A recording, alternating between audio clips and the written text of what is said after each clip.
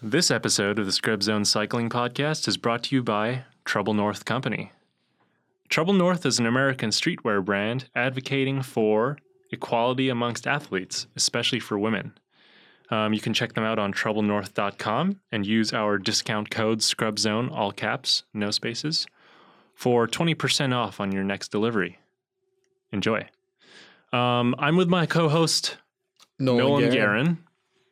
And today we interview Ben Wolf, esteemed rider for Jelly Belly Cycling, probably known throughout New England and everywhere else for just being a fucking monster. Yeah, he can take a pretty hard pull. A lot of us, raced with him as juniors. We saw him growing up around the scene, and he's really just kind of taken this really kind of pivotal role as one of Jelly Belly's signature riders, I think, at this point. That's true, and I think if you're a local rider that has raced with him here or there, I think you've probably had the privilege of not pulling through for him because of how hard it is to ride with him. So yeah, that's coming up. Welcome to the Scrub Zone Cycling Podcast.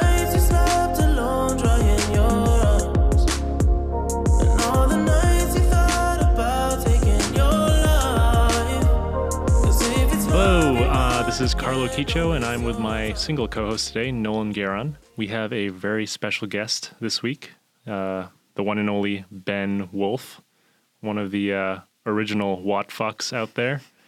So yeah, welcome to the Scrub Zone Cycling Podcast. All right. So Ben, you grew up racing. You're from Connecticut, right? Yep. So what was the first team you started racing for, and how did you really get into racing to begin with? So when I was actually in probably 6th or 7th grade, the science teacher at the middle school I went to ran like a bike club on Wednesdays. And it was just mountain bike around like the local trails around the school for like an hour after school. And me and probably 5 or 6 buddies would go every week. And I guess she thought that the 6 of us were taking it pretty seriously. I mean, we would like ride bikes to school. And ever since I was much younger, I rode bikes all around town just because it was the freedom of not having your parents drive you and you could kind of get away with things. So she thought we were pretty serious. So she offered to take us to a mountain bike race. One of like the Route 66 series. I don't know what it's called nowadays. I think it's still Route 66. Yeah, I think until this year it was still Route 66. I'm not sure what's going on with it this year. I know the owners of the series kind of stepped back a little bit, but so that's where you started. Yeah. So she took us there, and then I distinctly remember her telling me I had to take it seriously because she was giving up one of her Saturday afternoons to take us to this bike race, and apparently she didn't think I was very serious with anything I did. And I ended up actually getting second in like a 2-up sprint, and it was because my pedal fell off in the sprint so that I couldn't. It was me trying to work on my own bike, and I just cross-threaded when I put the new clip-in pedals on the bike.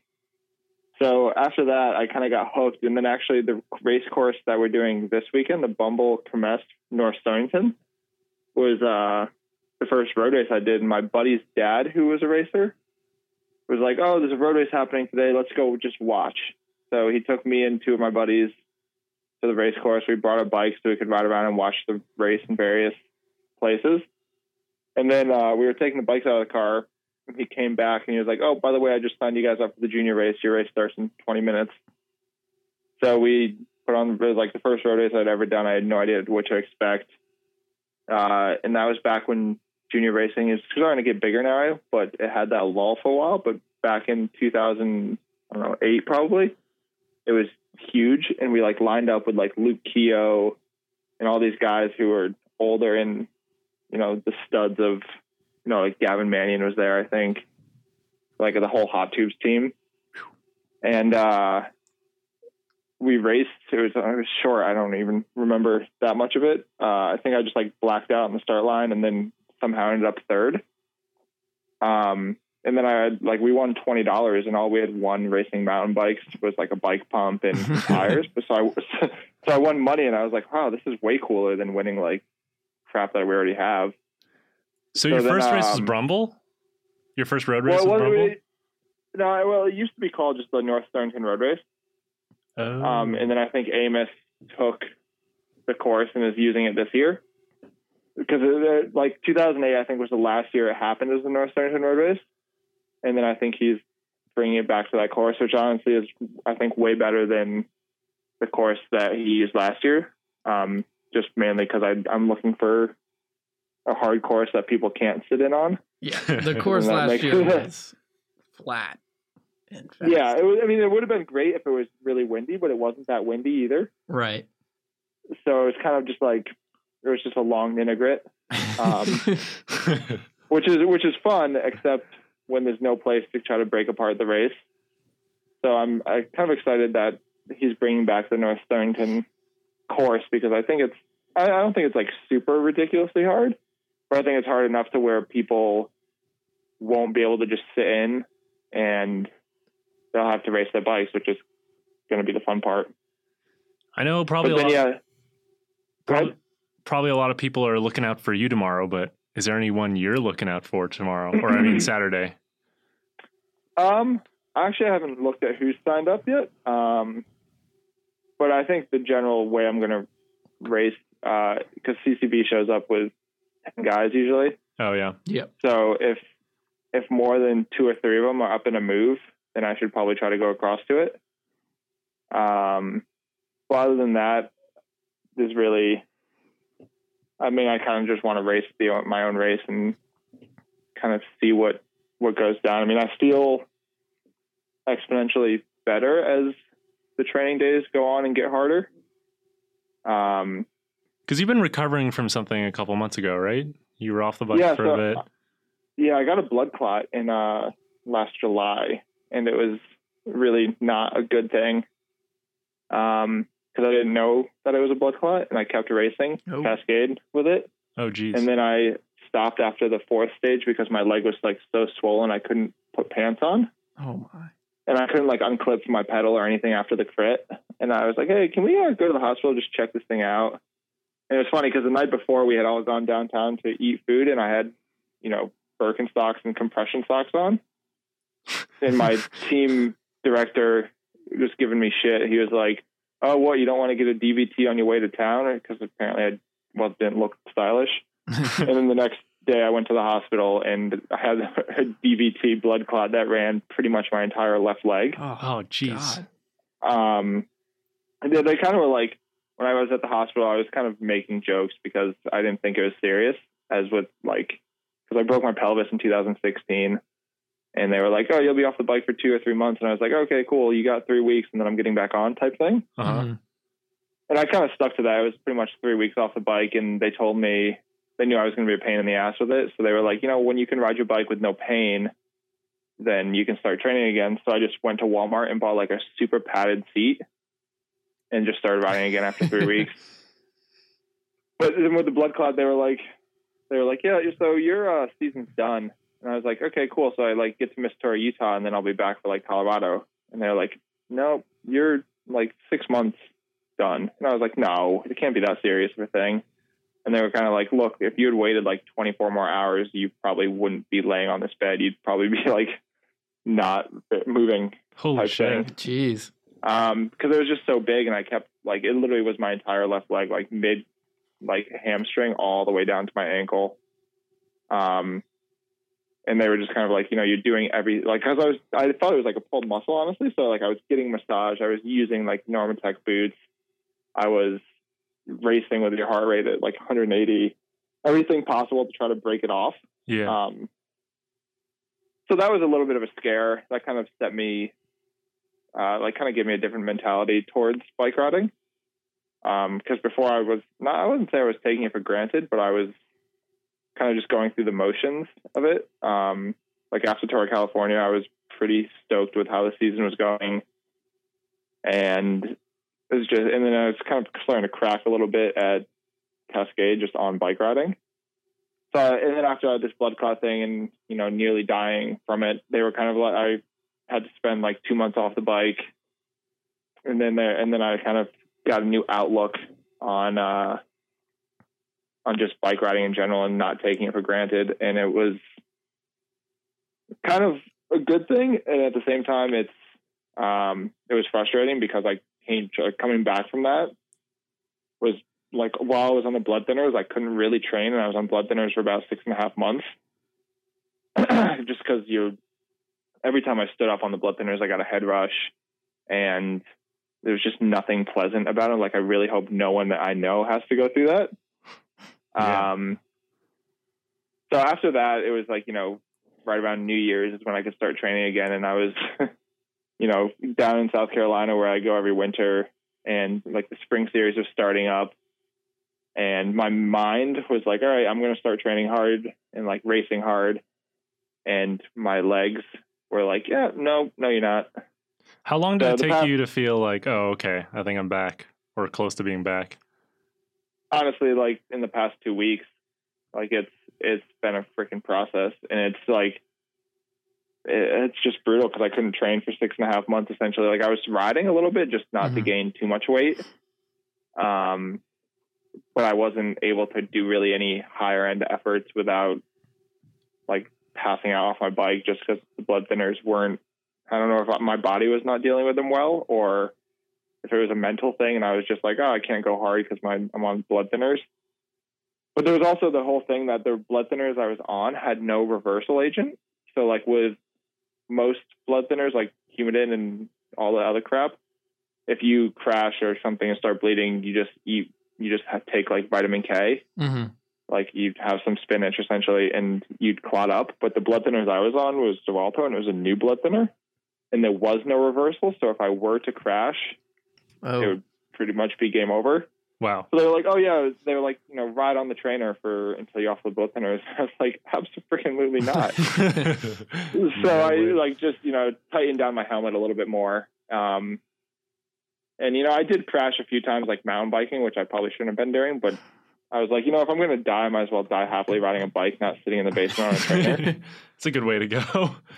Yeah. So, I figured, but I did crash a few times, and honestly, it clotted faster. Like it bled for like, 2 hours, but it wasn't like, I wasn't going to faint type thing. Right.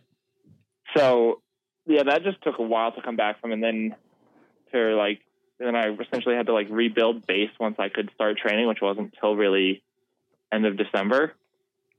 And then only like I went after team camp is kind of in like end of February is when I started actually doing high end efforts, and things started to kind of come around. I did my first race before I went to team camp at the like middle of February, and I like swore my brakes were rubbing, and like I was almost getting dropped from riding in the group. And it was like, a local training race down in South Carolina. And I was like, maybe this is a good thing. So it was more like a mental thing, having to deal with that for honestly until about 2 or 3 weeks ago when things kind of started to come around. So I'm kind of happy that's for the most part behind me, and like everything's starting to feel good. There was a little bit of vein damage, I guess, just because of how blood clots work. And it's kind of in the deeper veins of my calf, which luckily you don't really use much of your calf when you're riding a bike. And it hurts every once in a while, but it's really nothing that stops me from training or riding a bike. So I don't think there's going to be any long-term effects. I mean, my calf still is a little bit swollen, and they kind of said the swelling would either go down in like a year or two or never. The doctors, I don't think we got along. I don't really get along with many doctors, but especially these ones, because they were like, don't do this, don't do this, don't do that. And I was like, yeah, that's not how this is going to work. Like, I'm really going to make you earn your money here. Right. So yeah, we'll see. I mean, there's still another week until Gila, which isn't that much time, but it's, Gila isn't really a Ben Wolf type of race. So are you going to Gila to work for a teammate in specific? Like, I mean, you're working with Jelly Belly still, correct? Yeah. Yep. You've been. So I mean, all right. go ahead. So you've been with them since 2013, 14? I did it. So I did a year with Jelly Belly in 2013, and then I went to Cal Giant for like a development team for 2 years, and then back to Jelly Belly in 2016 when I aged out of under 23s. Okay, so you have a track record with them. How do you like working with them as a team? I mean, I can't say enough good things about Danny and Maddie and kind of the group of them. I mean, Jelly Belly, the company, has been supporting bike racing for I think 19 years now, which is huge. Like that doesn't happen in bike racing. No sponsor really sticks with something for that long. Even though I think cycling is probably the best bang for your buck as far as sponsorship dollar goes. That's a whole other conversation. I have a lot of time to think about that kind of crap on a bike because right now I just have the television on, and KT Tape actually is ironically on television, and they probably spend $200,000 on this commercial that airs for 10 seconds on not even primetime television. Wow. When they could, sponsor a bike team that's a year-round thing. And it gets seen by so many freaking people because we all ride our bikes in public roads. So you got to think especially you guys up in Boston, you go out for a ride and you're seen by tens of thousands of people without you even noticing. And not all of them, of course, look and stare at your kit, but it's kind of one of those things. The more often you see it, it rings a bell with someone. And in my mind, I mean, I'm definitely biased, but I think a lot more companies could kind of stretch the dollar and bring back cycling to what it was pre not great times for it. But that being said, Jelly Belly's been incredible for the past 19 years. And then, the guys that run our team, Danny and Maddie, are, essentially family to me. I mean, they've stuck with me through broken pelvises and blood clots, and we didn't really know if I could return from the blood clot. The broken pelvis was fine, but they've really stuck with me and kind of see what I could do, and hopefully I can repay them this year for everything. So I mean, I love working with the team, and it's a lot of fun. It's kind of just nothing really changes as you go, or at least in my experiences, as you kind of go through. From Cat 5 on a team till Cat 1, 2, it's all just everyone out there having fun riding a bike. And, no one on the team really has that big of an ego. And we all want to race our bike, which is, there's no like jaded old guys on the team either. The whole team, the oldest guy on the team is 30. So he still has plenty of life left in him in his bike racing. So no one's jaded and just doing it for a paycheck, which is, I think, huge on team morale. Yeah, I think that's huge because I think sometimes you just hear of some with teams here and there, just like the culture not being too great and stuff. And I think especially for young riders and stuff, I think that's huge, especially if someone's coming on to a team for the first time or something like that. Absolutely. Yeah. So that's very cool. I mean, yeah. So, I mean, I'm going to Gila with the kind of, I mean, I honestly don't know what my form is going to be. Based on, if bike racing was based on power numbers, it could potentially go really well, but there's so many other aspects of bike racing that power numbers is, 10% of it. It's probably more than that, but I like to think it's only 10%. So who knows? I mean, I'm going to go there and I'm going to go for, a stage win or two, especially in the time trial is kind of one of the targets, but there's no way that I'd be up there in the overall just because it finishes on some mountaintops. And it's at altitude, and I currently live about 36 feet above sea level. Do you like racing Gila? I've had good times and bad times at Gila. The first time I ever did Gila was when I was on Cal Giant, and I was racing with the national team in Europe. And they called and were like, "Oh, actually, we want you at Gila in a week." So I literally flew from racing in Holland, below sea level, essentially, to Gila on a transatlantic flight Oh God. and it was just miserable. Like I literally like just pulled out in the crit and was like, I can't do this crap anymore. And then the next year I went back and we won the overall with Lachlan. Mm-hmm. And that was awesome. I think having someone like Lachlan on the team that year gave us all an extra few percent, especially knowing that like if we rode as hard as we could for him, he would come through. And that's a huge part of bike racing, right? Is like kind of believing in the team leader. And that's part of being a team leader is like realizing that you're going to have 6 or 7 guys going flat out for you. So it doesn't matter if you have good legs, bad legs, or you're on a good day or a shit day, you kind of have to come through or at least give it everything you have and be totally plastered when you finish the race, or else everyone kind of loses the drive to ride for you. And, Lachlan, regardless of how his form was or how he was feeling, he never said anything negative and he was always positive about it.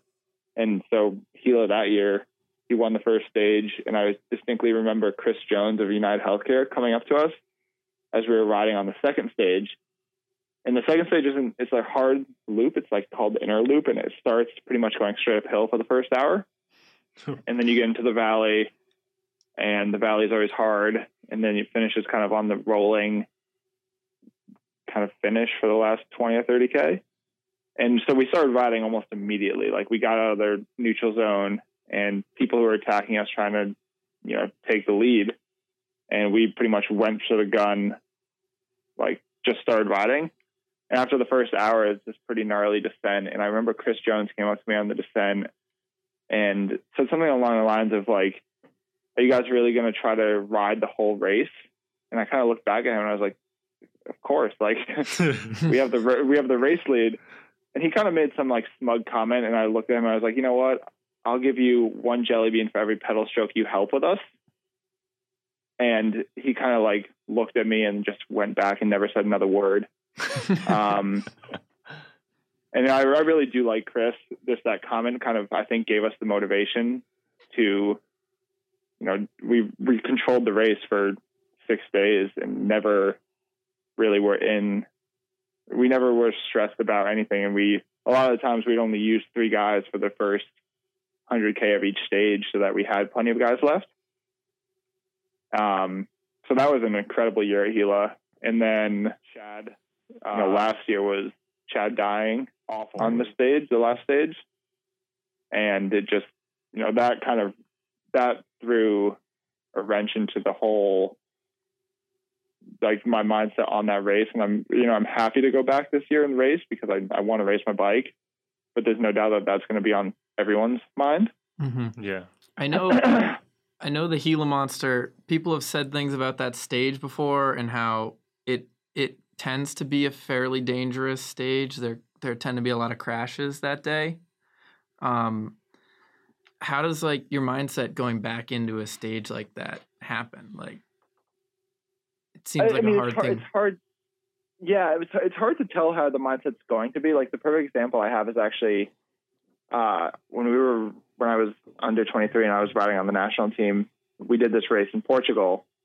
And the year before, one of my good friends, Colin Joyce, on this stage, it was this crazy finish. Like you're on a highway for 20K and then you turned off this highway and you went down like a 3K single lane descent with switchbacks over a single lane bridge. And then the finish was like 300 meters after the bridge. So it was a descent that you'd never see in American bike racing because it's super dangerous. And in 2014, probably, I think Colin was going for the win and he got taken out on the descent and ended up breaking his leg in like 4 places. Oh, geez. So the next year we go back to this race and we tried to protest that race finish and they were just like, oh, you guys are Americans, you're weak. Like this is not a dangerous race, all that kind of crap. And we're like, all right, whatever. And we went to the stage and we were like, Colin, you want to go for this again? Like last year, it wasn't great for you, but do you want? And he was like, I'm in.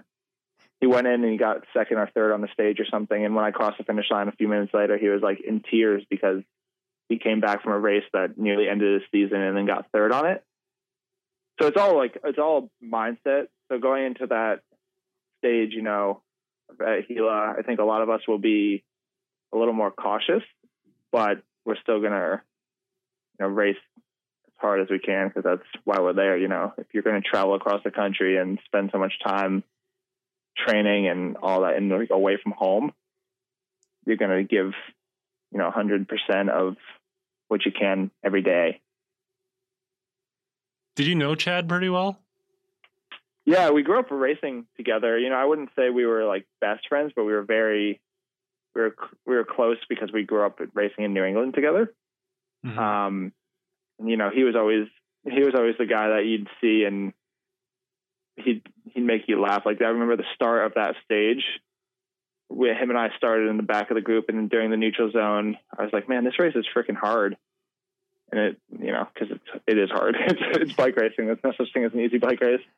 And he looked at me and was like, man, I think I got to lose some weight because I'm not climbing as well as I should be. And then that was like, when I laughed at that, and then racing was on, and he made the break, and I pretty much was off the back in the first probably 20K and had to catch back on through the cars.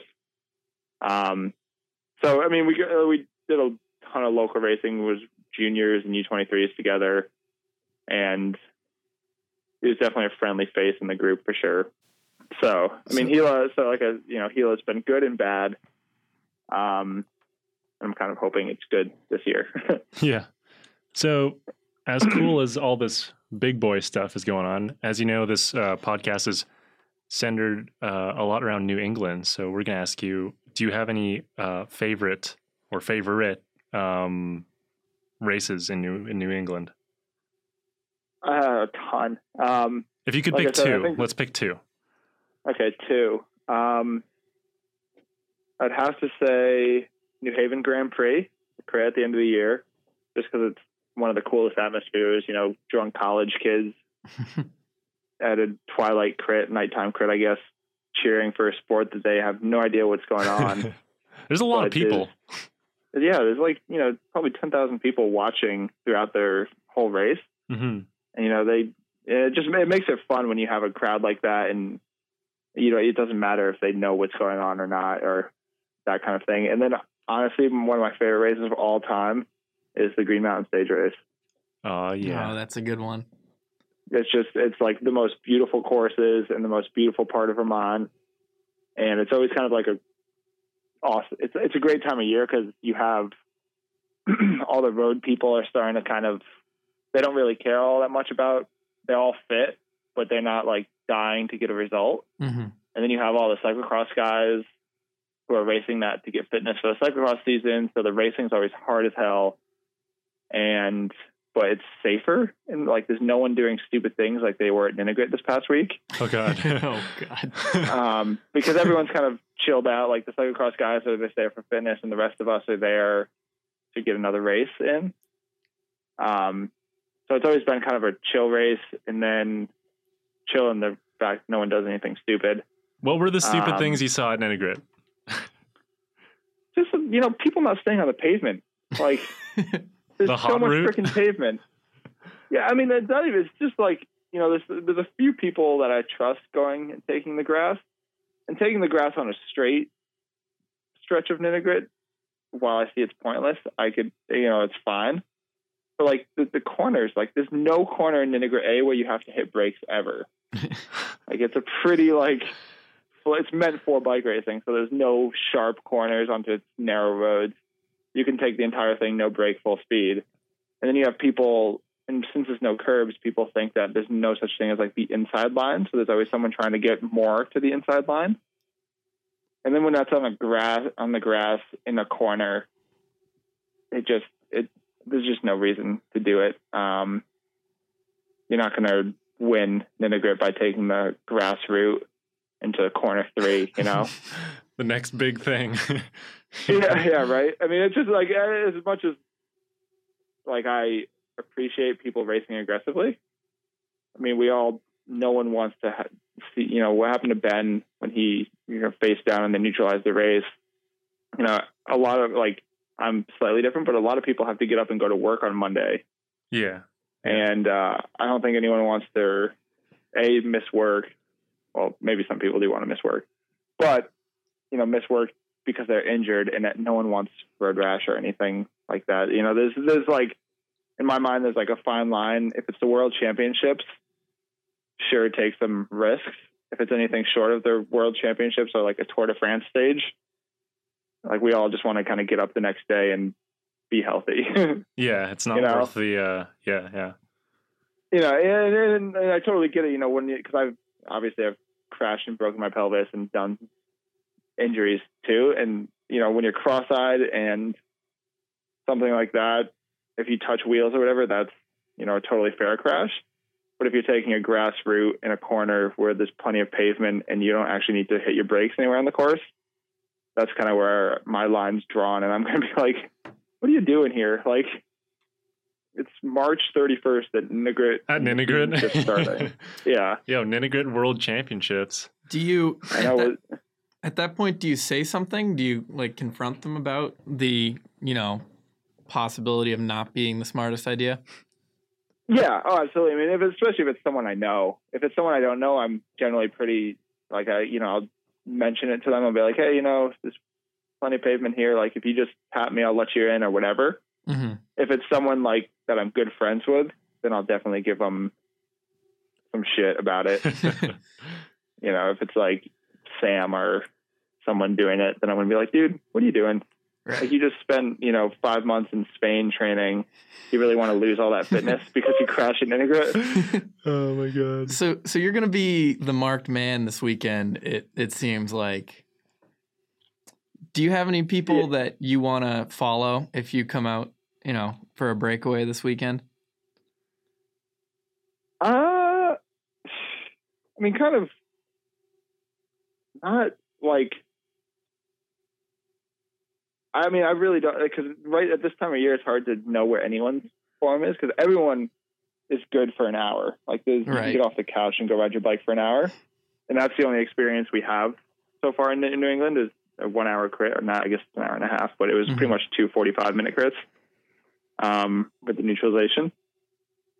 So it's hard for me to tell where anyone's form is. So I don't think I'm going to play off anyone particularly moving. If there's a big group that goes up the road and most teams are represented, then I'll think about it. But mainly, I guess CCB would be CCB, Green Line Velo, maybe the Velocio. I don't know how to say that. Velocio. Yeah, it looks Velocio. like CRCA, what used to be Lupus, Jameson, they have a big contention. Alan Rigo, a couple of their other faster guys, and then CCB. Yeah, looks like they have the biggest team coming. Yo, and you got to watch out for that kid, Brian Alba. Brian Alba is a fast kid. He's been in the break every collegiate weekend. Look out for him. He's a... Yeah, I mean, and also, like, Michael Landry, this course is pretty good for him. But really, I'll probably, unless there's, 3 CCB guys going up the road, I don't think I'm going to worry too much about anything until it gets to, like, the halfway mark. Because, like I said, everyone's good for an hour, but in an 80-mile race, a lot of things can change. Right. Yeah, that's a long race this early in the season for a local. Yeah, I'm pretty stoked to hang out in the Gruppetto. I don't think there'll be a group. I mean, I think the way I think this race is going to go is it's not necessarily going to go off the front. It's going to just be people falling off the back. Yeah. It's like I said, the course. I don't think the course, like from what I remembered from the first road race I ever did, because it's the only time I've actually ever done this course. There was nothing like, I don't remember it being like a super hard climb or anything. People are freaking out about the climb. Yeah, people are saying a lot. I mean, it's Connecticut. It's not like you're climbing up Aft Gap, It's, That's true. I don't think around here there's anything more than maybe a 5-minute climb that actually climbs. Like rolling climbs don't count because you get breaks in between. Being on the pedals, yeah, that's slightly different, but you still get the, when a draft comes into play, it's not a climb, Mm-hmm. I think the only thing I do remember about the course is at the, like, what I want to say it's probably like the 3/4 of the way into the lap, there's a super sharp right-hand corner, and it's on like a downhill, and then you take a right onto like a main road, I guess. Mm-hmm. And I remember as a junior, I went into the corner pretty hot and straight off the road on the other side. So that's the only thing I really remember about the course being somewhat hard, is that one corner. Mm-hmm. So you took the Ninigret hot route on that corner. It was, yeah, I mean, it was more like when you go into a corner and you're like, oh, I'm totally fine. And then you're like, oh, maybe not so go much. straight here. Yeah. Yeah. So I think that's the only hard part now that I remember that from 10 years down the road. I sound old when I say 10 years down the road, but yeah, you're only 24, right? 24? Yeah. Yeah. God, it's crazy to think I've been doing this sport for 10 years. Right. Yeah, I mean it's pretty crazy when you really think about it. So you grew up racing with Curtis White. How do you you have him back on the team this year? Yeah. Yeah, no, I mean his nickname's C Dirty. C And I don't know why we started that. We started that when we were juniors on CL Noonan. I'm pretty sure it was one of my buddies, Oliver Hiller, that started that. He used to race a lot with us on CL Noonan. But Curtis is great. I mean, I love the kid. We've been friends and teammates for, 7 or 8 years at this point, on and off. So it's fun to race with him because it's kind of one of those things you have like, you don't have to really speak. You kind of know what each other's going to do. Mm-hmm. And when you have that on a team, not only does it make it easier, but it just makes it more fun because you kind of you have the confidence that if you attack and it doesn't work and you're coming back, that someone else on your team is going to be ready to cover the next move or make the next move. Yeah, is he coming out to Gila with you guys? I believe so. Nice. To be honest, I'm awful at looking at many things that I get in emails. So, they sent us the whole spring race program, and I pretty much just looked for my name on each of the lists and then stopped paying attention. So I think he's doing Gila and Redlands with us, which will be a lot of fun. And especially, he's freaking fast now. He almost wins CX Pro Nationals. Yeah, that was. And he's crushing some contingent. Cross, yeah. I remember when he was on Rally in 2006 or 15 or 16, mm-hmm. something like that, the New Haven Grand Prix. He was like gearing up for cyclocross, and it's the same time as Green Mountain at times. So the road guys are starting to come down for him, and cyclocross guys are going up. And I just remember Curtis rode me off his wheel, like trying to go across to move, and I was like, Jesus Christ! Like the only times I've ever been ridden off a wheel was Brandon McNulty at Crit Nationals last year, and he just cleaned like that kid's a freak. Yeah, that was insane. Yeah, tell us about what was riding with him out there like.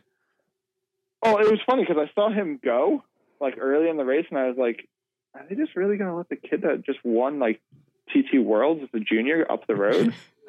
And I was like, oh, sweet, I'm going to go across to this. And I like jump across, and it was way harder to get across than I thought it would be. So I get across, and I like get onto his wheel, and I take like 2 laps to recover. And I knew about him, but I never really raced with him because he like had broken his pelvis in Portugal mm-hmm. earlier that season. So he didn't really race that much until Nationals.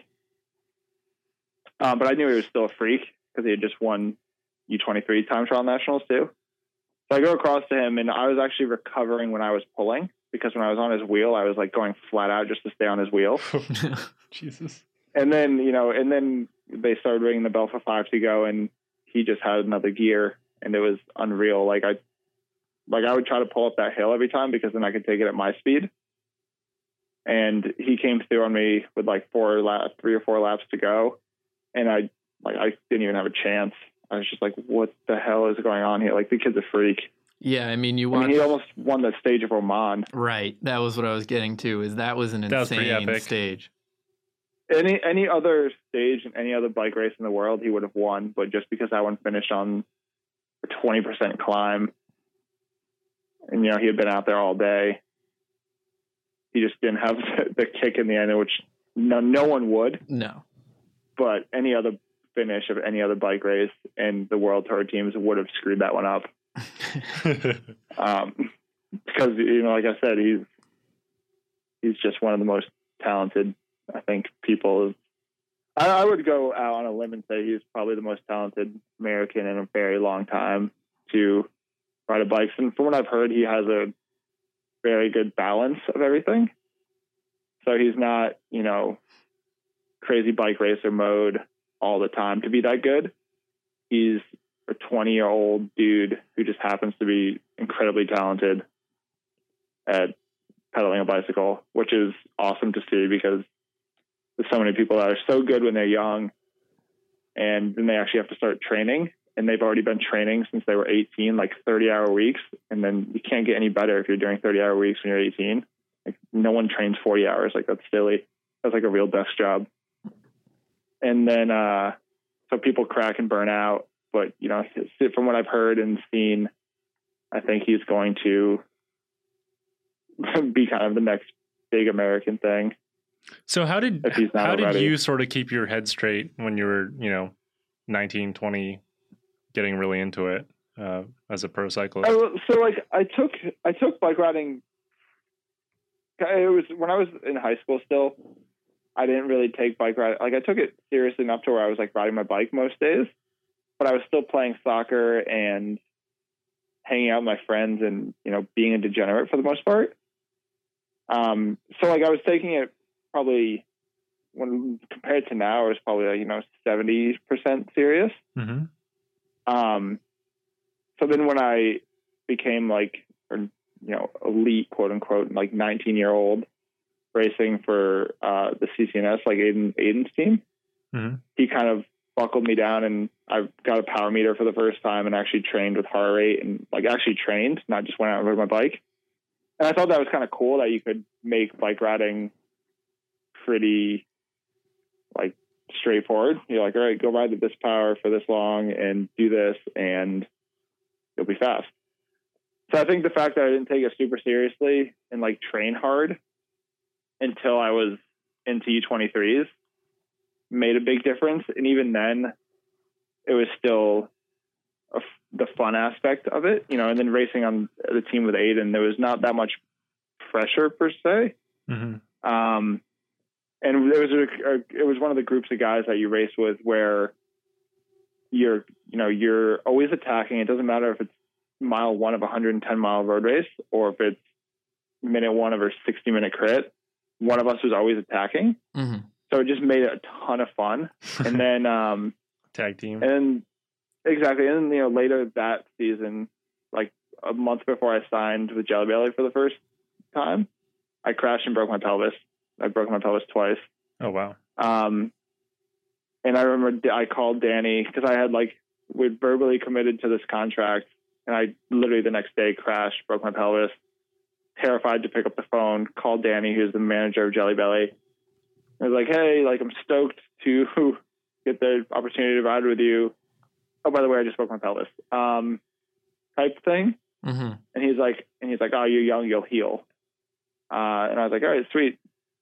So I did that, and I had no idea what to expect. I'd done some junior national team trips, but I'd never really done real big bike races.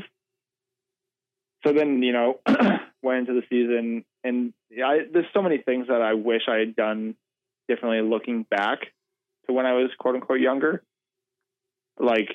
Done all the extra things that you need to do to be a good bike rider, I won't say diet because I still don't really diet, but the core work and the stretching and all those little things that you don't pay attention to. Because that first year on Jelly Belly, I was just riding my bike and had put on probably 30 pounds when I broke my pelvis. And just, I used it to the full advantage, but I was very green. Mm-hmm. And I think that's kind of what helped. And then I went to Cal Giant, and when I was 20, and they believed in me and gave me the opportunity. And then I was, third at time trial nationals as a U23. And that's kind of really when I buckled down and like started doing all those extracurricular activities like core and stretching and actually sleeping and eating relatively correctly. And yeah, I mean, and then later that year, and then once you turn 21, you have to kind of try to reset. Once you can start drinking, you're like, okay, wait a minute, like I can have a few beers here and there. And that's not really good for bike riding either. Do you fit it in still? Like, yeah, I mean, every once in a while. That's the thing is like, I've never been good at moderation on anything. So whether it's bike riding or drinking, there's no, like, I don't just have like one beer. So I have to like, so, you know, like I haven't really had more than a beer since New Year's. And that's just kind of how I have to handle it because because bike ride, we on the national team, we had this saying that was full gas and no gas. So you're you're either going flat out in whatever you're doing or you're not doing it at all. And that's just kind of, I think that's a bike rider thing. Like there's no, you know, you're always competitive with everything. So whether it's crushing beers at happy hour or crushing training, you're not going to go to happy hour and just have one beer when they're half price beers. You know, you're going to get your money's worth. Yeah. There's no use half-assing something, you know? Exactly. So I have to take that mentality with everything I do, which is taken a few years for me to kind of learn. And that's kind of what I mean when I said I wish I was quote unquote wise, or when I was, 19 as opposed to what I am now. So I mean, it's been as much as, bike racing, I think all in all teaches you. I don't think there's anyone who's racing bikes who can't like drop bike racing and go be great at something else, just because you have the discipline from riding a bike. You have, the work ethic and everything, as long as you and it's the mindset, because bike racing is not, or bike riding in general is, I guess, I always say it's like 90% mental. So if you take that mental aspect and you're like, all right, I'm going to go be a salesman and I'm going to go sell the hell out of these sunglasses, you're going to do well in that. So there you have it. Yeah. I mean, that was funny. I was actually, so yesterday it was pretty shit weather, like, 40 degrees and raining. And, I read something in a book the other day that was, even if you have your dream job, like 30% of the time it's going to suck. And I read that several years ago, and I've kind of kept that mentality. And yesterday I did not enjoy a single pedal stroke I took. Like, it was one of those rides where you're counting down the seconds until you can get off your bike. And, so there's days that suck in everything you do. And yesterday was just like, I almost quit bike racing or bike riding like 20 times in a 3.5 hour ride yesterday. That's funny. It kind of goes to show how much like head cases we are. I think I was riding with Luke Fortini, I think like a couple months ago, and he was like, yeah, I quit the sport on Tuesday, but on Friday I was like, oh, I think I'm going to race Crit Nats this year. Yeah. Oh, absolutely. Like, it's not even like, it can be on a much smaller scale than that too. Like in a 5-hour ride, the emotions you go through, it's unreal. You're like, you get on your bike and you're like, 10 o'clock in the morning or whatever. And you're like, oh man, like my legs feel like shit. And then like 20 minutes later, you're like, oh, I feel great. This is awesome. And then 20 minutes after that, you're like, man, why am I doing this? There's so many other things I could be doing. And then you're like, all right, I'm going to quit now. I'm going to pull over to the side of the road, get an Uber home, and just leave my bike in the woods. And then you're like, oh, this is great. And then you stop for coffee and you eat food, and you're like, all right, I love this again, And that's all in like one bike ride, let alone a week or a season. So it does seem like a roller coaster. Yeah, bike racing is crazy. It's like I think it's the hardest sport no one gives a shit about. That's fair. Yeah, that was a quote. So it's fun. All right, cool. We have to start wrapping up soon, but I guess we'll get to some Twitter questions. We don't have many because we're still a pretty small audience, but Dan Shabanov wants to know, Do you remember sprinting him for the win at Brinkerhoff on April 7th, 2012?